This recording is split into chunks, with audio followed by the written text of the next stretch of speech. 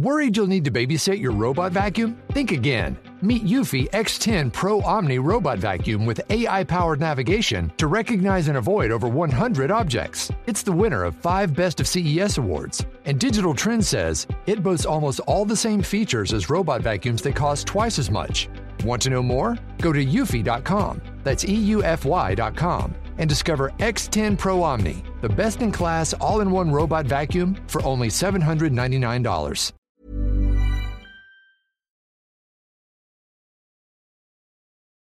Chelsea's a different level of brutality. Just tell us about the moment you get that feeling it's coming. I got a message actually from Bruce Buck. I'm saying, can you move training and come and meet us in the boardroom? Fancy coffee. You know, that first message as well, you kind of just wake up, I wonder what, let's have a flick on Instagram or something.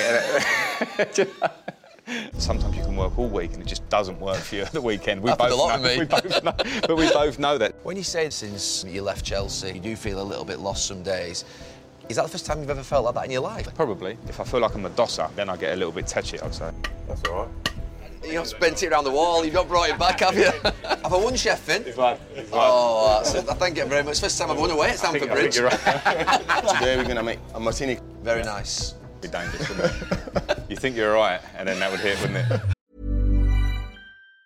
Worried you'll need to babysit your robot vacuum? Think again. Meet Eufy X10 Pro Omni Robot Vacuum with AI-powered navigation to recognize and avoid over 100 objects. It's the winner of 5 Best of CES awards. And Digital Trends says it boasts almost all the same features as robot vacuums that cost twice as much. Want to know more? Go to eufy.com. That's EUFY.com. And discover X10 Pro Omni, the best-in-class all-in-one robot vacuum for only $799. Every fan knows the right player in the right position can be a game changer. Put LifeLock between your identity and identity thieves to monitor and alert you to threats you could miss. Plus, with a U.S.-based restoration specialist on your team, you won't have to face drained accounts, fraudulent loans, or other losses from identity theft alone.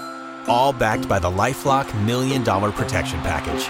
Change the game on identity theft. Save up to 25% your first year at LifeLock.com/aware.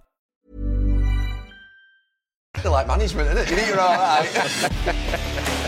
On the latest episode of The Overlap, I speak to a Premier League legend and to thousands of Chelsea fans their greatest ever player. Frank Lampard is the club's all-time record scorer. In 13 years at Stamford Bridge, he won 11 major trophies, including 3 Premier League titles and Chelsea's first ever Champions League. We talk about retirement as a player and his spells in management with Derby and his beloved Chelsea. Frank, welcome to The Overlap, and this is a slightly different surroundings than a couple of weeks ago when I was in Bootle. We're in the Muse houses of Chelsea. I want to start when you left Chelsea. I wanted to retire right at the end of my career. As soon as I finished at Manchester United, I wanted out of there, but you carried on. Is it something that you considered when you finished at Chelsea, that you were going to stop football, or was it always the plan to carry on and play? No, it's to carry on. I mean, I didn't feel ready to pack up. I think when you get past 30, you'll know you start to be aware of things, don't you, your body and all that stuff. But I think I was ready. I wanted to stay on at Chelsea. It's where we're walking now. It's kind of where I'd lived the whole time playing there, and I didn't really see anything outside of that. And the relationship I had with the club, but pretty harsh and straight how I left. I got told, Jose pulled me in and said, you know, that club, we're not going to offer you a contract. And I'd say at the time I was a little bit taken aback. But looking back, it turned out to be one of the best things I think that happened to me in a way, because I went to Manchester for a year, absolutely loved it. And I was very much a Essex boy, stroke London boy, never envisaged living up in Manchester. I would go up there and come straight back and play games. And when I went up there and met the people and played for City, saw the people behind the club, saw a different football club, then went on to New York. Looking back, I mean, I love this area and it's probably going to be my home forever in a way, but it was a great thing to get out of her in a way. When you say that at the end at Chelsea it was a little bit like harsh, what were you expecting and what did you actually get? Yeah, in the football bubble you become probably comfortable at Chelsea. I loved my time there and I never kind of saw anything else. And I remember myself and John would sit in the dressing room and we'd talk about, you know, how much we loved the club, that we'd stay forever. And you probably get a bit like, I suppose when you get a bit older in life, you start becoming a bit of a curmudgeon. You know, you start moaning about everything. And I probably did that. But at the same time, I thought this will be me. And then when you start talking about contracts, the 5-year extensions are long gone. You get a year, you get less money, you get all that stuff. And in the end, when they pulled it, I felt it was a bit harsh, but at the same time, I think the club were probably looking forward. They went on then to sign Cesc Fabregas, who was great at the club in his time there. And it was probably the right time for both of us to separate. At the time, as I said, I didn't feel. I wish I'd probably gone out with a bit more of a soft landing. I never really got to say goodbye, but I'm more than over that, because the 13 years I had there were brilliant, and it made me see another side. Going to America, all the things that came from that were great. And was it Jose that told you, or was it? Jose did. He pulled me in, and looking back, considering now as well that I've worked on that side where you're a coach or manager, you know how hard those conversations are. And when I say it was quite harsh, I don't mean harsh. I mean it fully felt harsh. Was it a shock to you, or was it like out of the blue? No, I felt it coming, because we were talking about a new contract, and Jose had been brilliant. When Jose came back to Chelsea, it looked like I was going to leave. He came back and he got me a year extension, which I was delighted with. But I kind of sensed as the year went on, wasn't playing so much. Probably wasn't as impactful as I had been. Clearly, I was 35 or whatever. So I kind of felt it coming. But as I say, probably a bit of naivety at the time. I didn't actually sense that conversation coming. And I literally came in for training one morning, come up to the office. He sat there with Ruiz, number 2, and put it out there. And there's no easy way. I wouldn't have liked probably. I'd probably complain if he gave me a lot of waffle through the year and ended it. It was just straight. And as I say, looking back, it was probably right for the club, and it worked out for me. Just jumping forward to 2016, when you finally hung up your boots, had you prepared for that? As in, every footballer has their own struggle when they obviously have that adrenaline rush gone out of their career and they've been used to playing. Had you prepared for it well? Was it easy for you to sort of retire in the end, or did you find it difficult making that decision ultimately? It was easy. I was ready. I felt like I'd given my lot.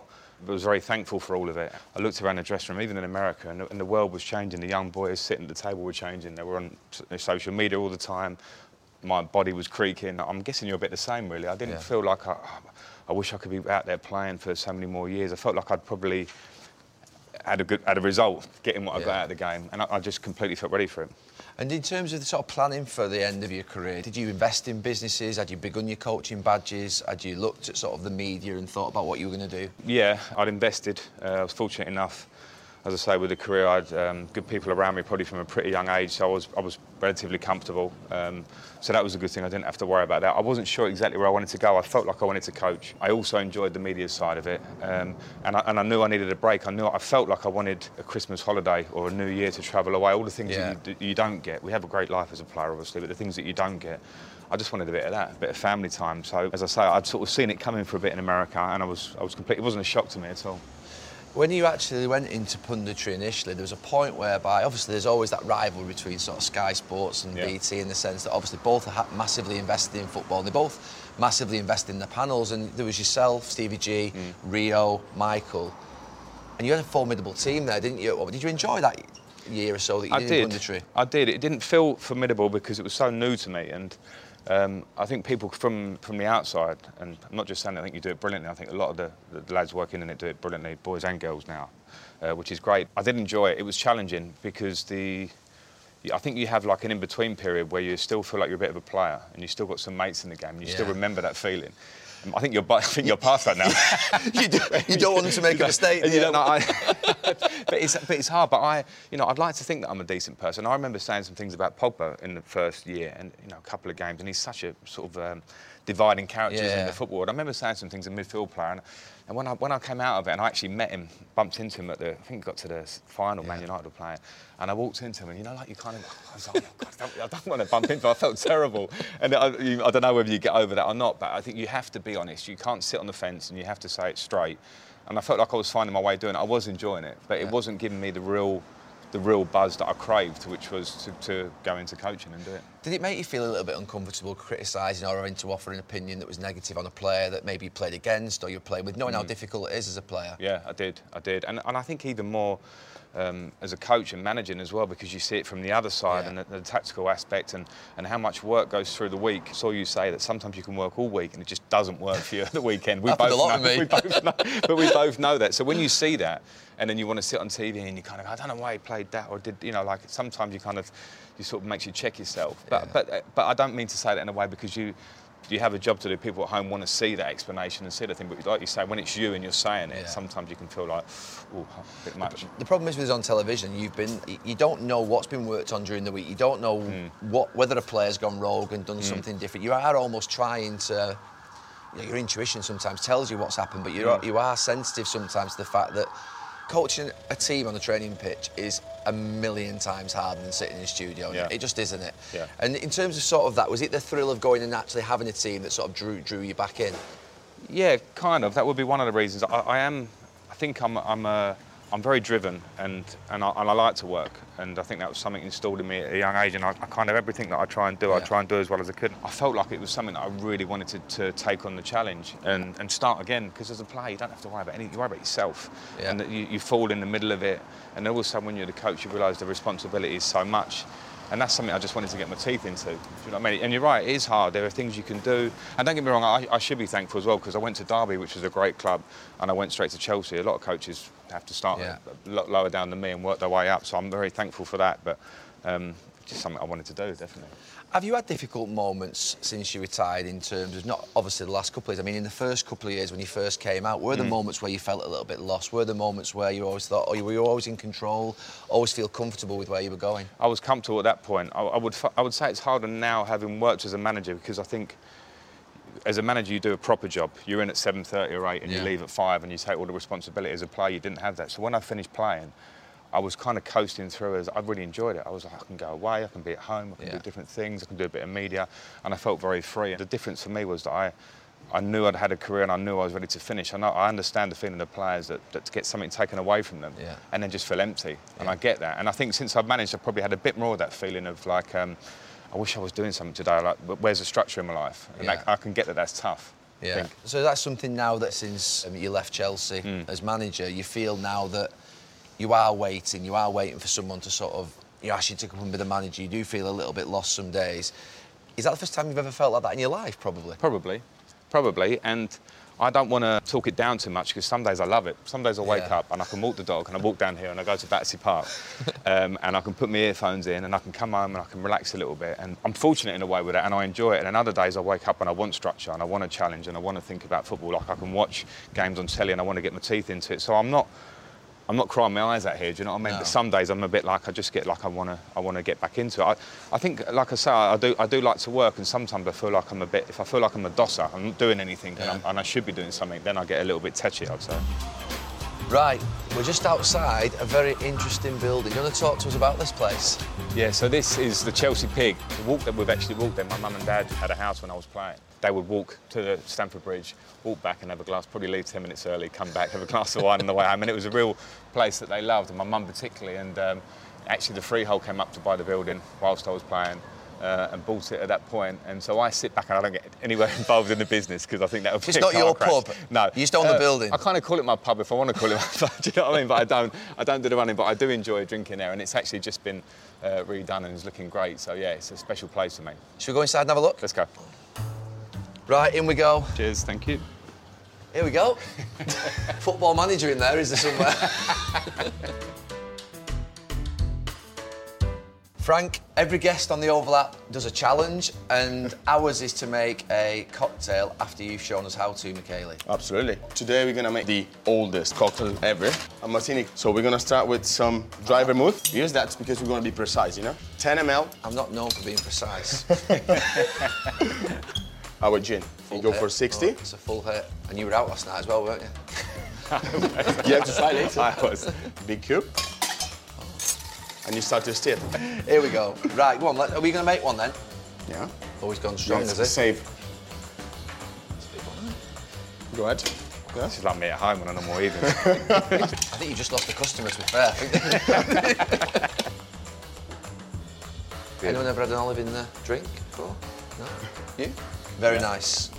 It's strong though, isn't it? Strong. Dangerous. It'd be dangerous, wouldn't it? You think you're all right, and then that would hit, wouldn't it? Like management, isn't it? You think you're all right. So your big jump into management was at Derby. It's the biggest regret of my career that I didn't get that club promoted. How do you reflect on the Spy game? Really calmly and like... What happened? What was the guy doing? He was in the bushes, like laying down, and he had his binoculars out.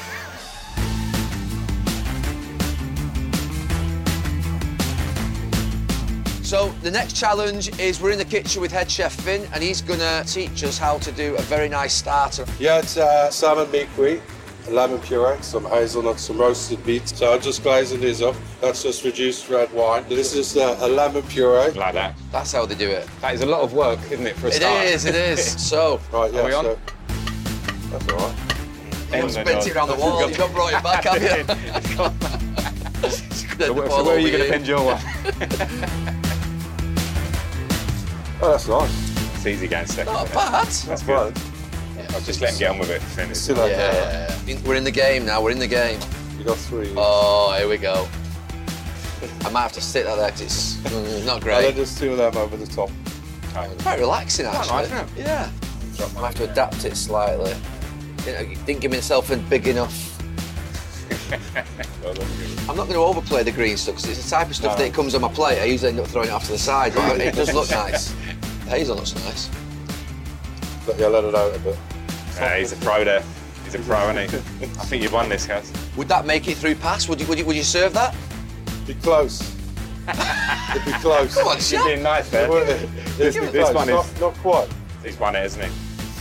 I mean, I am a Chelsea fan, but I'm going to have to go with Gary, yeah. Have I won, Chef Finn? He's won. Oh, that's it. Thank you very much. First time I've won away at Stamford I think Bridge. you're right.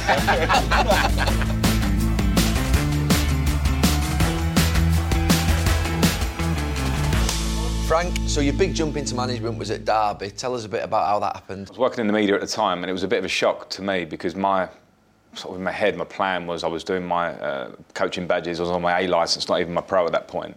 And so I was sort of collecting hours of coaching at Chelsea's academy. And Harry Redknapp, uncle, obviously rang me and said that he'd spoken to Mel Morris. Harry had a good relationship with Mel, the owner of Derby. And so he said, do you want to go and have a chat about the job? So I was a bit like, I don't know really. So I think there were applicants for the job, other people looking at it. We sat in a hotel in Chelsea Harbour, probably about 2 hours, and it was the most relaxed interview situation, chatting about football, my ideas, blah, blah, blah. Came away from it, I wasn't really sure, what way whether that went down well or not. He played a good poker face with me. And then he came back to me and offered the job, probably about 2 or 3 days later. So I must have said something right. I can't remember what it was now. It was very casual, as I say. And then I had the big decision of, do I jump into this? Because I probably sat in that interview quite casually thinking, I'm going to meet him, experience, maybe. And when you get offered the job, you go, right, what does it look like? What's the squad? What's the team? What expectations? What can I do? I'd never actually managed at that point grown-up players. I'd managed in the academy. It's easy with 16-year-olds. You kind of tell them where to move, and then all of a sudden you're going to manage maybe Tom Huddleston, who I played with for England. So it was a big call from me. I had not my doubts about it, but just whether it was the right time. And thank God I did, because I had a great year there. What was the moment that you thought, I'm definitely going to take it? Was there a conversation? Or there were some moments where I thought, I'm not going to take this. I sat in the front room and spoke with Christine and was thinking about the family. So I was quite enjoying life. Media, I was fine, just up. Cheese, the wine. Do that, going on holiday. But I did make the jump. I'm a thinker, and if I sat there and overthink things, then eventually I'll probably think myself out of it. And in the end, I kind of made the jump. And I remember driving up to Derby training ground when I'd agreed, and I went there with a couple of the coaches who went there with me in the end. And we sat with Mel, and I'd agreed by now. But then he actually put the squad up on the board. And it was like, an old school one with the names and that. So he went and said, here's the squad. I was like, OK. And then he went and said, there's Vidra, who was Championship Player of the Year before. And he went, he's going. So I straight took him out of it. And then he went, there's Vyman, who was, again, energetic kind of thing and all that. So he's going. And so they took them 2 out. And I looked at the squad. No disrespect, because I had a great year and the players were brilliant there for me. But I looked at it and I thought, probably more looking at myself, can I do this? I did know one of my strengths was that I could probably call on some younger loans to put energy into the team to get it. Because I think it was the second oldest squad in the whole of the leagues. Yeah. And that's a good thing in a way. You need experience. But at the same time, in terms of how I envisaged myself at that, probably, again, slightly naive. I want to be, every new coach wants to be high press, high energy, win the ball back, play quickly and all that sort of stuff. Yeah. There's nothing new in that. But where I hadn't done it before, I sort of sat there and went, OK, this is a challenge.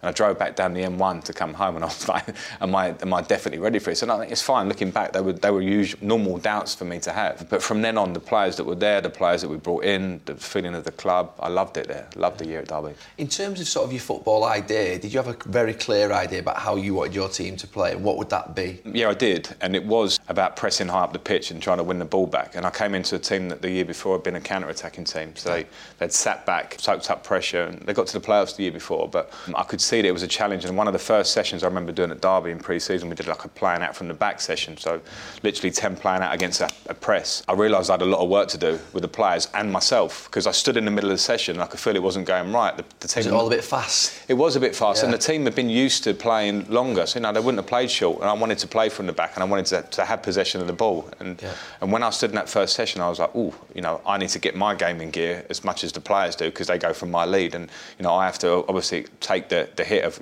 try and play even if you're not used to, and also the pressing thing, try and for me, from having an idea, a vision, to actually making a grown-up team of men do it. And funny enough, if I look back at my 2.5 years of management, there's some things that I did in the early days at Derby that I would do now, and there's some things that I did at the end of Chelsea that I wouldn't do now, if that makes sense. Did you feel like the players were with you at Derby from day one? You felt straight away they bought into everything that you wanted? Was there anything that you sort of anybody kicked back?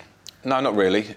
Generally, I felt they did. I was fortunate enough at Chelsea, we had a real strong core of the dressing room. And then when I look back now as a manager, and sort of the genius or the smart thinking of Jose and Carlo Ancelotti, that they gravitated towards that group, and then the message goes through to the players. And when I look back at Derby, Richie Keogh was club captain that year. Curtis Davies got injured that year. And we had Craig Bryson, we had Tom Huddleston, Bradley Johnson. They'd been around the block. They were smart lads. And then we had the young group that kind of energised them a little bit. Like Mason Mount and Harry Wilson lived together, and so it felt pretty good early on. And nothing's plain sailing. Behind the scenes, people don't like each other. They probably don't like your sessions, whatever. And as a manager, you have to kind of push that to the side. But at the time, it felt like we were onto something pretty good. But I say that because we made the playoff final, which I think was a success, even though we didn't get up. There were times in the season where we went to Blackburn and got absolutely walloped off the park. And the Championship is an up and down. You can prepare all week, and then you can, again, go to Blackburn and get that. And other weeks, it just all comes good. So, through the year, there were ups and downs. But I think when I look back at it at the end, and when we beat Leeds in the semi-final of the playoffs, that's one of the best nights of my career. How do you reflect on the Leeds one, the Bielsa and the sort of the spy game? Really calmly, and like something like... Would Jose have done that, do you think? Or I bet Sir Alex or Harry, they did stuff like that. You think when they're like 20-odd years ago, do you think they might have sent someone to sort of watch? Yeah, and you know what? Okay, it was a hard one for me because it really came across that I was really angry about it, right? And I kind of was, but it was more in my sort of game face mode. If I'd have stepped out of it, I'd have gone, everyone does that, who cares? Like, do you know what I mean? But at the time, because I felt that it was a bit out of order, because I feel like in the current day where the game's moved on, the spy thing came the day before we played them, and I think Harry Wilson was injured. So he wasn't in the shape that we did, and we did a few set pieces. So wouldn't have changed the game. They beat us the next day. What happened? What was the guy doing? He was in the bushes, like laying down, and he had his binoculars out or whatever. Like I said, I'm not sure how much. He could have got that much information. And from Bielsa's side, he's saying that much information wins us the game or not. Yeah. I get that, but I felt it was a little bit offside. I thought it was a little bit wrong, and I had to defend that. And I can't come out and go, I think it's a little bit out of order. I had to sort of say that's out of order, and it carried out. And the good thing from my point of view, that it did get the bit between my teeth a bit, and as it then built and we came back, that was in the league game earlier in the season.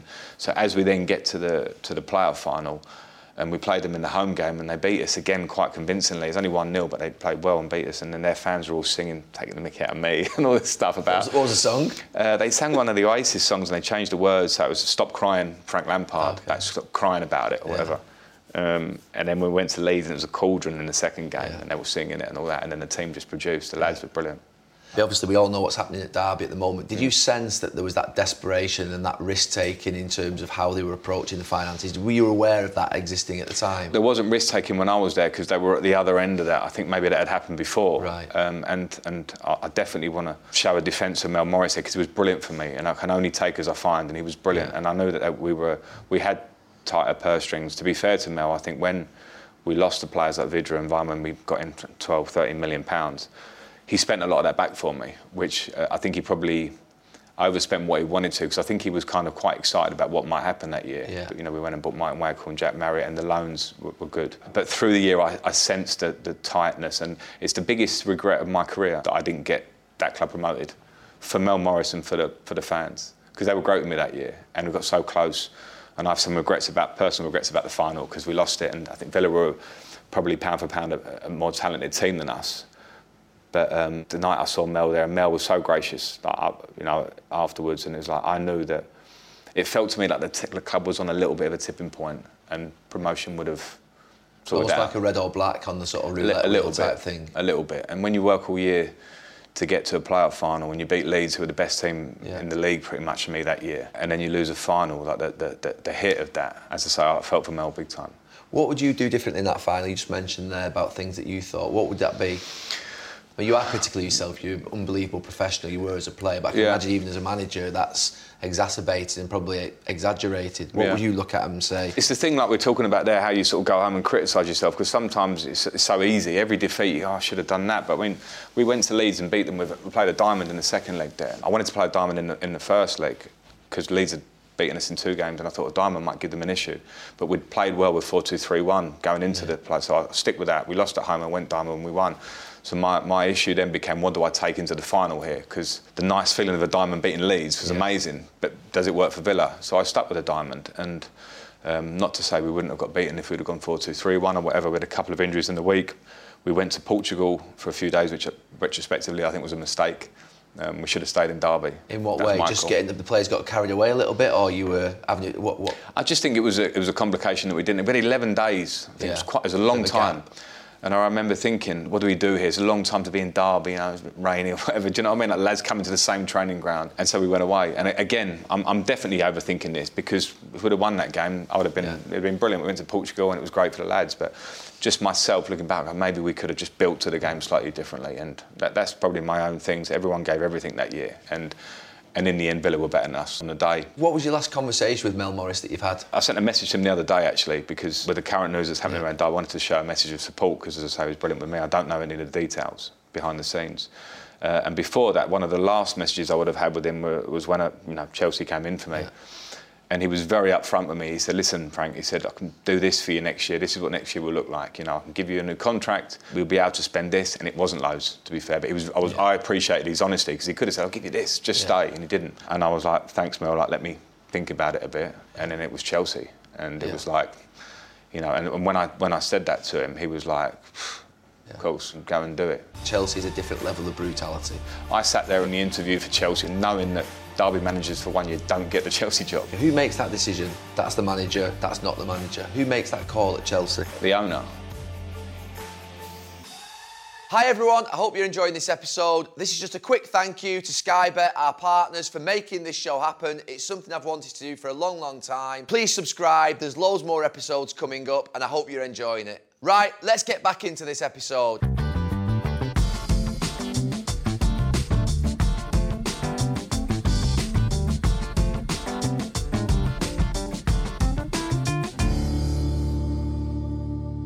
Where did the first call come from Chelsea? I don't actually remember. There was a weird sense, and I'm not waffling you there, because there was a weird sense around the playoff final that there had been a bit of chat, and the manager hadn't left Chelsea, by the way, then. He was still there and stayed there for a while. But there was a sense of chat around me, which, obvious reason, the link could be there. We were doing it right at the time, and the Chelsea job might be coming. And I don't actually remember the first call or whatever it was.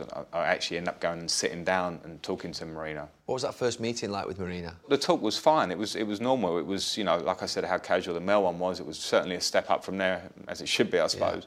So, I had to get my presentation and my document kind of in order, talk about what I wanted to do and what I wanted to see. And it was funny for me, because I didn't feel like, as a player at Chelsea, you spend 13 years there, and when you're in your prime, fortunately, you get offered contracts. It's great. You don't even have to, you negotiate, but that's what it is. I sat there in the interview for Chelsea, whatever you want to call it, the meeting, knowing that Derby managers for 1 year don't get the Chelsea job. Do you know what I mean? They don't get it. It normally goes to a manager that's been in Europe, success, whatever it is. So I suppose I kind of felt, not back-footish, but like I was trying to show myself, because I wanted the job, but I knew that the circumstances were different. So I kind of probably, the conversation with her would have been very friendly, very positive, from me trying to be positive, show what I can do with the team. Transfer ban was there. It was a huge elephant in the room. It was just there. We all knew it was there. So the job looked different to what it would have looked in the last 15 years. And I tried to sell myself what I can do with this position, whether it be the younger players or the players that are already there. What did they want from you as Chelsea manager? Did they say we wouldn't expect to win the league this year? Obviously, Hazard was leaving, you had the transfer ban. Yeah, they didn't expect that, and they said to me, I said, it sounds really impersonal. Marina said to me, we understand if we don't end up where we normally end up. We don't want to be relegated. I remember those words. I was like, OK, fine, I don't think we'll get relegated. But for me, Eden was the best player in the Premier League, there or thereabouts, for sure. And his impact on Chelsea for the last 2 or 3 or 4 years, the year before I came, was like, I think 55% of the goals where he scored or assisted. And you could feel, I knew from the outside, but when I got there as well, you could really feel that the reliance had been on him. Get us out of trouble, Eden, you know, on a bad day, you know, and he did it time and time again. So it was very clear. So it wasn't like a big lie. We all knew it, and it was what it was. And I'm not sure what the parameters were really, but it's a hard one because when you sit and do your first press conference as Chelsea manager, you can't sit there and go, we don't want to be relegated this year. You have to say the right thing. Otherwise, I think they'll go, well, you've got a good squad. And this is no disrespect, but when I played there in those prime leagues, your manager probably walked in and said, well, there's John Terry, best centre-back in the world, best goalkeeper in the world, Didier Drogba, one of the best strikers, Ashley Cole, best. And experience, it was a different animal. So, you know, I had my eyes open with that. And again, I'm not talking players down there because I think, you know, not only did the young players do well for me that year, but some of the experienced ones, especially in year one, it was a good. I really enjoyed it. But going into it, it was a bit like, where do we go here? Because the year before, they just sort of stayed in the Champions League position. I think they ended up coming third, but it was a funny year. Got beaten at Man City 6-0. And but like Chelsea teams don't generally do that, so I knew what I was getting into. In terms of your idea, because obviously you played at Chelsea, and Chelsea have never been known as a high pressing team. You know, under Jose it was seen as maybe counter attack, even though you had brilliant players and you had kept possession. Where did the idea of the high press came from? The year before, I felt that they'd fallen somewhat in between. I was a Chelsea fan. I'd watched them for certain reasons, so I tried to make a few little adjustments to the fitness levels and the mindset of how we want to go, and B, some tactical things. And I think in the first year we did pretty well with it. And some of that was maybe us, hopefully as staff, but other parts of that was Tammy Abraham coming in, Mason Mount coming into the team.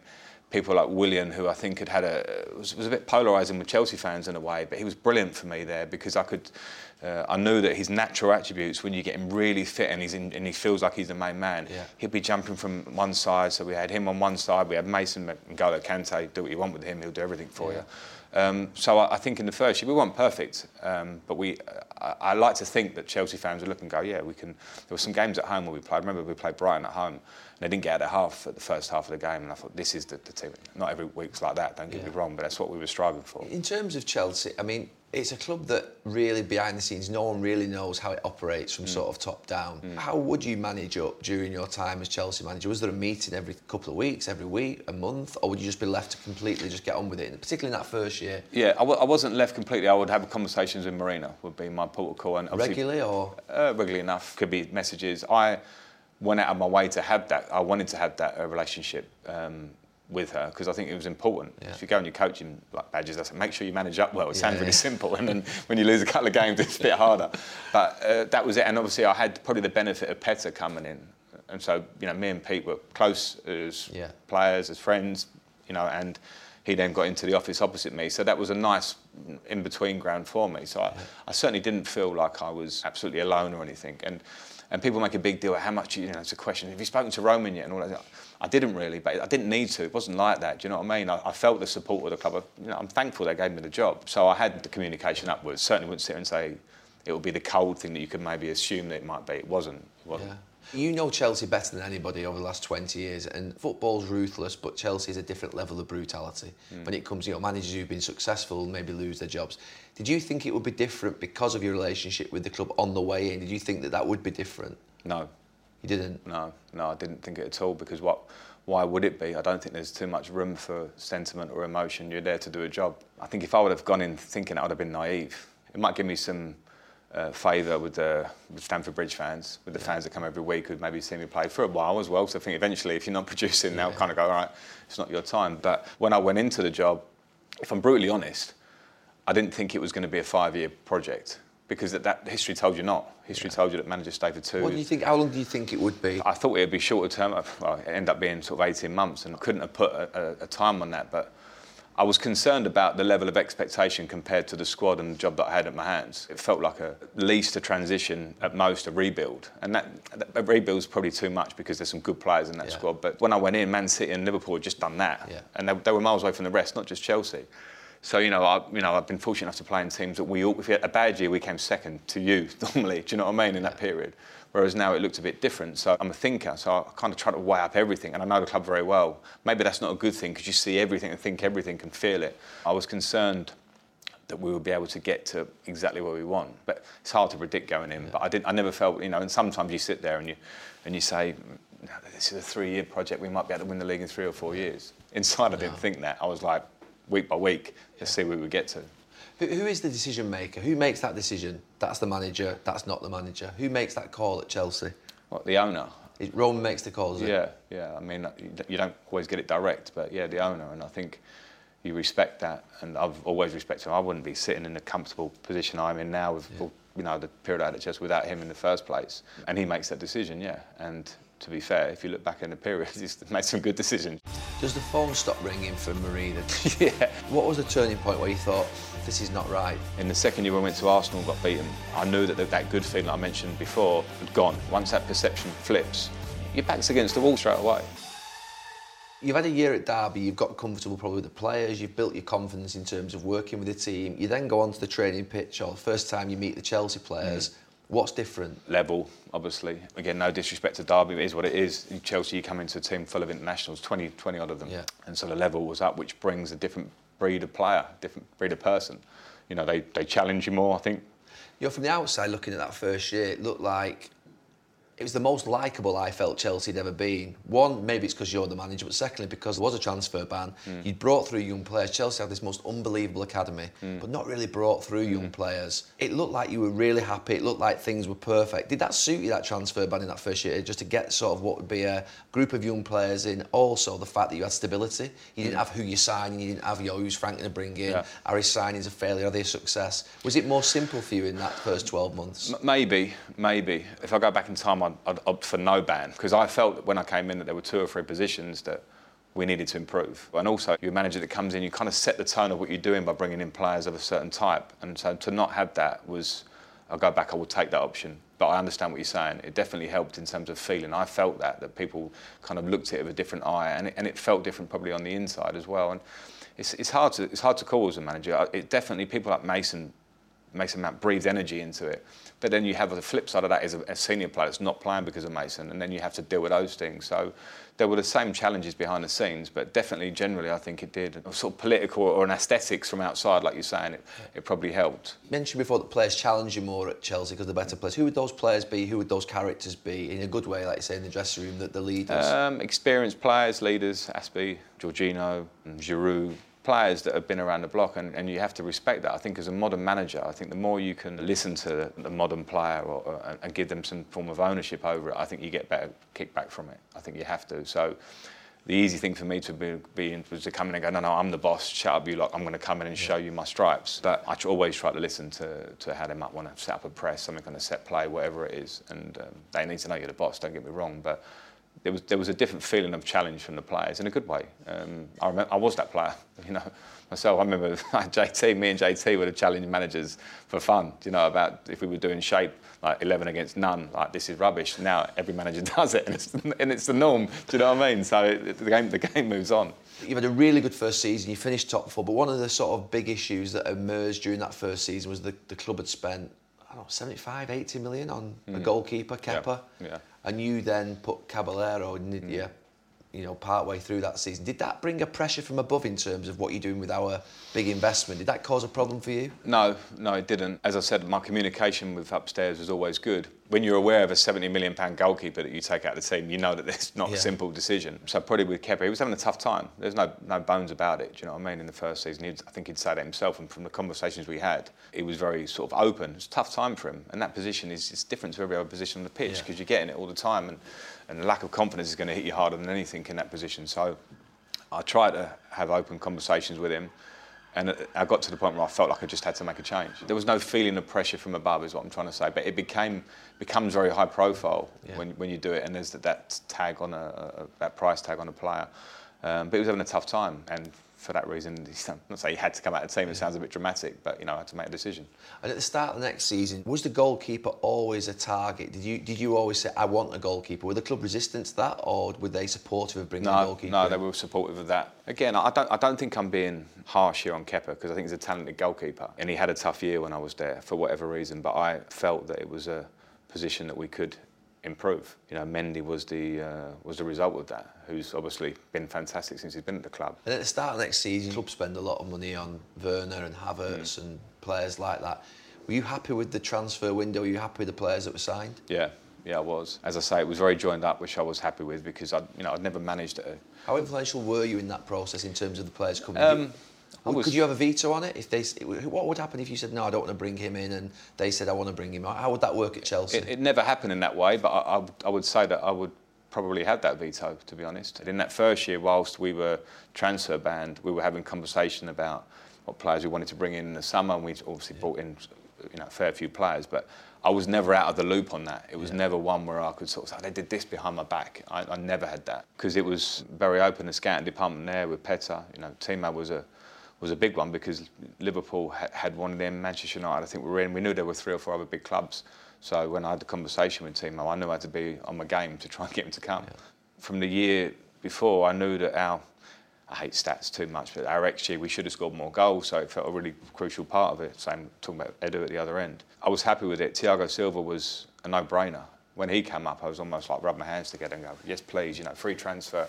This fella who's been one of the best centre-backs in the world for a while, and everything I heard from everybody else was that about his character, which proved right as well. So the balance of it was right. I mean, listen, I think if you look back, you might sort of say Thiago was one we bought, you just go, bang, he's going to be an absolute fit.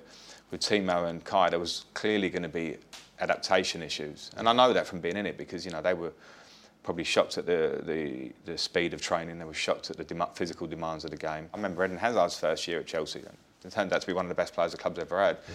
In the early days, in pre-season, you look at him and go, he's strolling around, to be fair to Eden. He had an incredible talent, but any player, pretty much any, other than the odd few, are going to have that. And I think Timo and Kai probably had that in the early days. Kai had terrible COVID as well, which set him back quite a lot. But in terms of the signings, I was happy. Ben Chilwell was a big one that I wanted. It was something that I had actually sort of seen as a left back. I wanted a player of his qualities. Did everything change at that point in terms, obviously first year, in some ways, because of the transfer ban, the fact you had young players in the team, it was a little bit of a honeymoon. Did you feel like it completely changed in the second season, the sort of way in which people reported to you, asked you questions, the sort of media, everything? Did it feel different? Yeah, it did. And unfairly at times? It's just what it was, and so much of football, the main bulk of it is what you do at the training ground, what you do as a squad, what results you get. But then there's a huge part of it is perception, and how people perceive you. Like, he's absolutely not trying to blow my own trumpet, but I got in the top list of managers for Manager of the Year when Jurgen Klopp won it after my first year, and we'd come fourth. Chelsea managers don't normally get that. The next year, I came fourth because people kind of understood that it had been a tough year, so they give you that credit, and I was pleased with that personally. But the next year, once that perception flips, your back's against the wall slightly straight away. It's tougher, and when you're working on the ground and you can see Timo's getting used to the game, Kai's getting used to the game, got a big squad, we're leaving out players. We needed the squad to be for me, less at that point. And don't get me wrong, they went on to win the Champions League. It sounds a little bit... Was it causing you a problem, the size of the squad, and trying to get them all It's tough, because you had 3 left-backs, only one can play, generally, and 5 centre-backs. And Fikayo, who had been brilliant for me at Derby, had been very, very good for us in the first year at Chelsea. And I could feel that he was going to be a good centre-back for Chelsea for years to come, but he's in that kind of developing age where you will come out of a Chelsea team at 21 when there's that sort of competition of internationals. But when you've got 5, it's Fikayo or it's Rudiger or it's Christensen. 2 of those are at home every game. And it's not nice, and you can't bullshit players that, OK, I'm leaving you at home, but don't worry, you'll be back next week, if that's not the case. No. Do you know what I mean? I wouldn't have wanted that as a player, and it's really hard. And there's obviously a skill to it at times, but the squad was big, and it's tough. And as time goes on, the new manager's there now, he can make his changes, and you can maybe try and trim that. That's just how I felt at the time. In terms of sort of that second year when you were out on the training pitch with the players, did you feel like, because you had a really good start to the season, didn't you? Did you feel like you were in control, like everything was moving well, the idea was being received well by the players, and that you were on the right track? Yeah, I did, and I'm always... I say the pessimist, I'm always ready for something around the corner, but at the same time, when you look back, I think we were 16, 17 unbeaten going into December. We beat Leeds at home, played well, beat Seville 4-0 in Seville, and that was with a team of 8 changes from the league team. So, it was a really good feeling of teams winning, teams playing, and then the next day, when you get the ones that haven't played, it's a dangerous session but it was really happy, and players were playing, and it was right, and we were feeling really good, 16, 17 unbeaten, as I say, and then come end of December, we lose some games, and obviously that can change pretty quick. What was the turning point where you thought, this is not right, this is not going well? That moment, is there a moment you remember, a day, a game, a meeting? We went to Arsenal on Boxing Day and lost and played poorly. There hadn't been that many times I could probably say to you in my time there at Chelsea where I could kind of come away and go, we were off it today, you know, and that kind of miles off it. A couple of times in the first season, went to Sheffield United and got beaten, but they were kind of, you could certainly put that down to probably the youthfulness of the group and normal inconsistencies that come with it. In the second year we went to Arsenal and got beaten pretty well. I knew that good feeling I mentioned before had gone. Could see it in the performance, you know, and then we had City the next game. And at Chelsea, it's understandable, I'm not crying my eyes out, but you go and lose a couple of games on the bounce like that and people start talking about it straight away. So I could sense the feeling of that, and, you know, I think we lost 3 games in 7, and at the end of January I left. Does the phone stop ringing for Marina? Does the tone change? Yeah. Yeah, I think it does naturally, and I get that. Did you feel it was coming? You know, or did it come as a shock on the day where you were told? I could feel it. I was sort of being told some things that it might happen. What sort of things? Rumours. You know, but I mean... You mean from outside or from inside? Yeah. But, you know, again, I don't want to sound like I'm relying on that. They were approaching other managers or... Yeah, but maybe that's normal. And I think Chelsea is such a club, and it's had huge success with it, but it changes managers. So it doesn't take long for people to jump on that ship. So it would have been stupid of me to just listen to that and absolutely get... Yeah. But, you know, I'm not silly. So you listen to those things and you just keep working. Just tell us about the moment where, you know, your phone call, the message, and it's happening, and you are going to be told, and you get that feeling it's coming. Well, we'd beaten Luton in the Cup, FA Cup, 4th round or whatever it was. And then it was the next morning. I got a message actually from Bruce Buck, the chairman of the club, saying, can you move training and come and meet us in the boardroom? Fancy coffee. You know, that first message as well, you kind of just wake up, I wonder what, let's have a flick on Instagram or something. I'm joking, but once the club makes that decision, to be fair, there's no nice way to do it. What did the message say, though? Can you come and meet us in the boardroom at Stamford Bridge? Yeah. So I knew straight away. But as I say, there is no nice way to do that. And there may be different ways of etiquette of doing it, but at the end of the day, the result's the same. And so when I met Bruce and Marino, it was very cordial. I knew what was coming then as well. So, you know, I was sort of, again, not at the time, but you're thankful for the period. You understand what it is. They're going to move on, and there's nothing you can do there. So I'd never been in that position before, which was quite a little bit surreal at the time, but it is what it is. When you take the job, you understand that call may come. But Chelsea probably will come unless you go and win back-to-back titles all the time. And that was never going to happen. I had bruises applied, bruises going and having 32 shots at the World Cup and not scoring. It was like a record of 32 shots. What does the future hold for Frank Lampard? Where are you looking next? You obviously want to get back in, don't you? I'm ready to work and I'm excited about it. So Frank, we do this section with every guest on the Overlap. It's called Failure is a Bruise, Not a Tattoo. You know where it comes from. What's your moment where you feel like that was the low? I had bruises applied, bruises going and having 32 shots at the World Cup and not scoring. It was like a record of 32 shots and no goals in 2006 or whatever it was. And came back, and myself and John and Ashley, we got hammered at grounds for 6 months afterwards. You let your country down, all this stuff. And it was, and I can laugh about it now, but when you're in it, that's a really hard bruise. I remember going away with England, not liking it. I remember ringing my mum and saying, Mum, I've got booed at Wembley. We played Brazil. First game back at Wembley. Yeah. I got booed in the warm-up. And I was like, it was horrible, do you know what I mean? So those bruises there, losing my mum as a player, losing parent, you know, I have to tell you about that, but how hard that hits you. For a year after that, I was a zombie. I look back and my life changed completely, and I'm still not recovered from that, but it's still there. So football's about bruises. How do you cope with those moments, those low moments? I think I've changed. I used to be, I think I got brought up in an old school feeling of get on with it, and then you just kind of go into, you know, a zone and you get on with it, and maybe you're taking a bit of a battering inside, you don't see it. I definitely did that with my mum. I kind of did what I should do. I went and played against Liverpool 4 days later, and then probably had moments 2 or 3 months or a year or 2 years or 3 years down the line where it hits you and you go, oof, and you get it. I'm not the only person to suffer this. I'm not bad at boxing things off. I'm quite good at moving on to the next thing. Call it ruthless, call it being slightly cold at times. I'm quite good at it. You've been to Chelsea, haven't you? It's my defence mechanism though. You know, I don't get overly emotional about things. I might have a moan to Christine at home, that stuff, but kind of get on with it. Bruise of leaving Chelsea in the first 2 months, when I look back, it was hard hitting. Do you know what I mean? As a manager, now I look at it and, you know, I walk the dog. I'm looking at what's the next thing, and you get excited about things. You sort of think about things you would have done a bit different. Could I have done that? next time what do I see? And they're all part of the process. It's easy sitting back on and reflective when you're in it. Did you watch the games after you left? And how hard was that as you saw them sort of grow during that season after you left? It must have been tough, that. Yeah, it's tough. It was a balance of things. Like you watch the Champions League final, and it's funny around here because you watch it, and on a football level, I can get excited about what's exciting. I can sort of say that part of that is me. You know, Mason Mount played brilliant in the final. Reece James, the goal goes from Mendy to Chilwell to Mount to Havertz. I'm going, that's a bit of me there. Do you know what I mean? But the other side of me goes, I'm not taking any ownership over that. I got quite a few messages after them like, that's your team, mates, that's your team.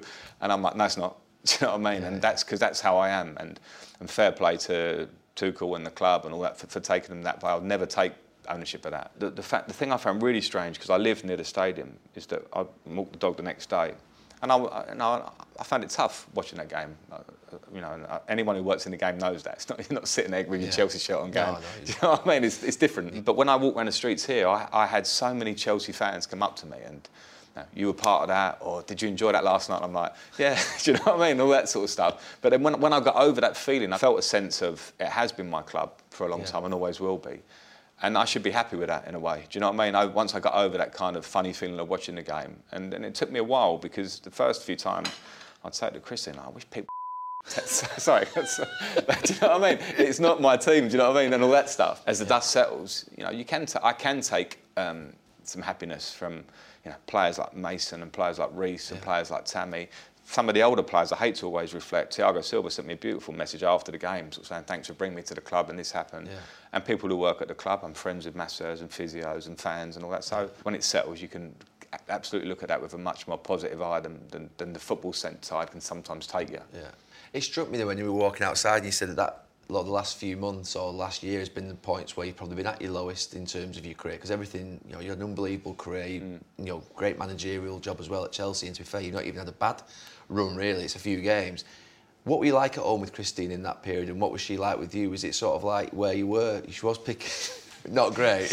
I was all right, but maybe it's the norm. Like being the working manager, she probably picks and chooses a time to come and see. But no, I was fine. I mean, I'm driven. So as a manager, you're going to get sacked. Yeah. You don't go into this job unless you think that's going to happen. Like it's going to happen to you at some. If you want to have a long career, and if you're going to go to a place like Chelsea, come to Mourinho, like Ancelotti, managers that I'm nowhere near at the minute have been sacked. It's easy to say it now. There are moments at home where Christine has to give me a swerve, and normally when I'm watching football, because I start getting into it and stuff, and then sometimes it just sits with you because of how I am. I can't switch off from that.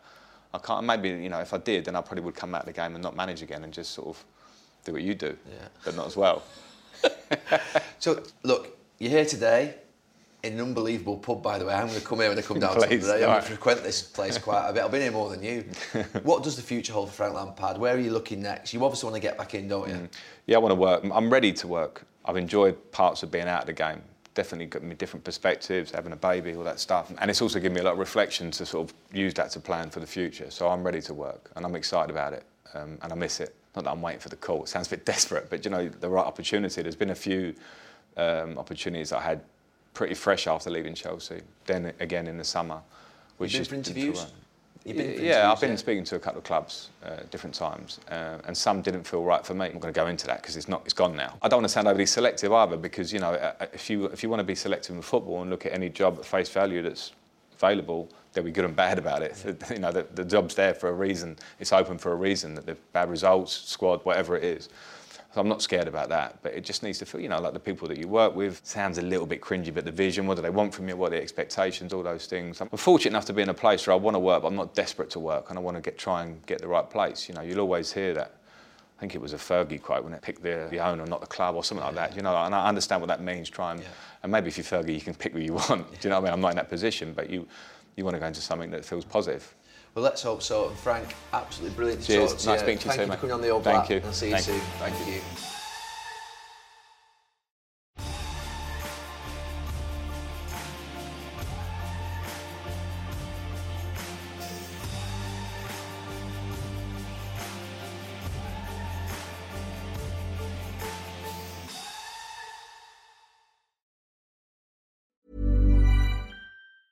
Worried you'll need to babysit your robot vacuum? Think again. Meet Eufy X10 Pro Omni Robot Vacuum with AI-powered navigation to recognize and avoid over 100 objects. It's the winner of 5 Best of CES awards. And Digital Trends says it boasts almost all the same features as robot vacuums that cost twice as much. Want to know more? Go to eufy.com. That's EUFY.com. And discover X10 Pro Omni, the best-in-class all-in-one robot vacuum for only $799.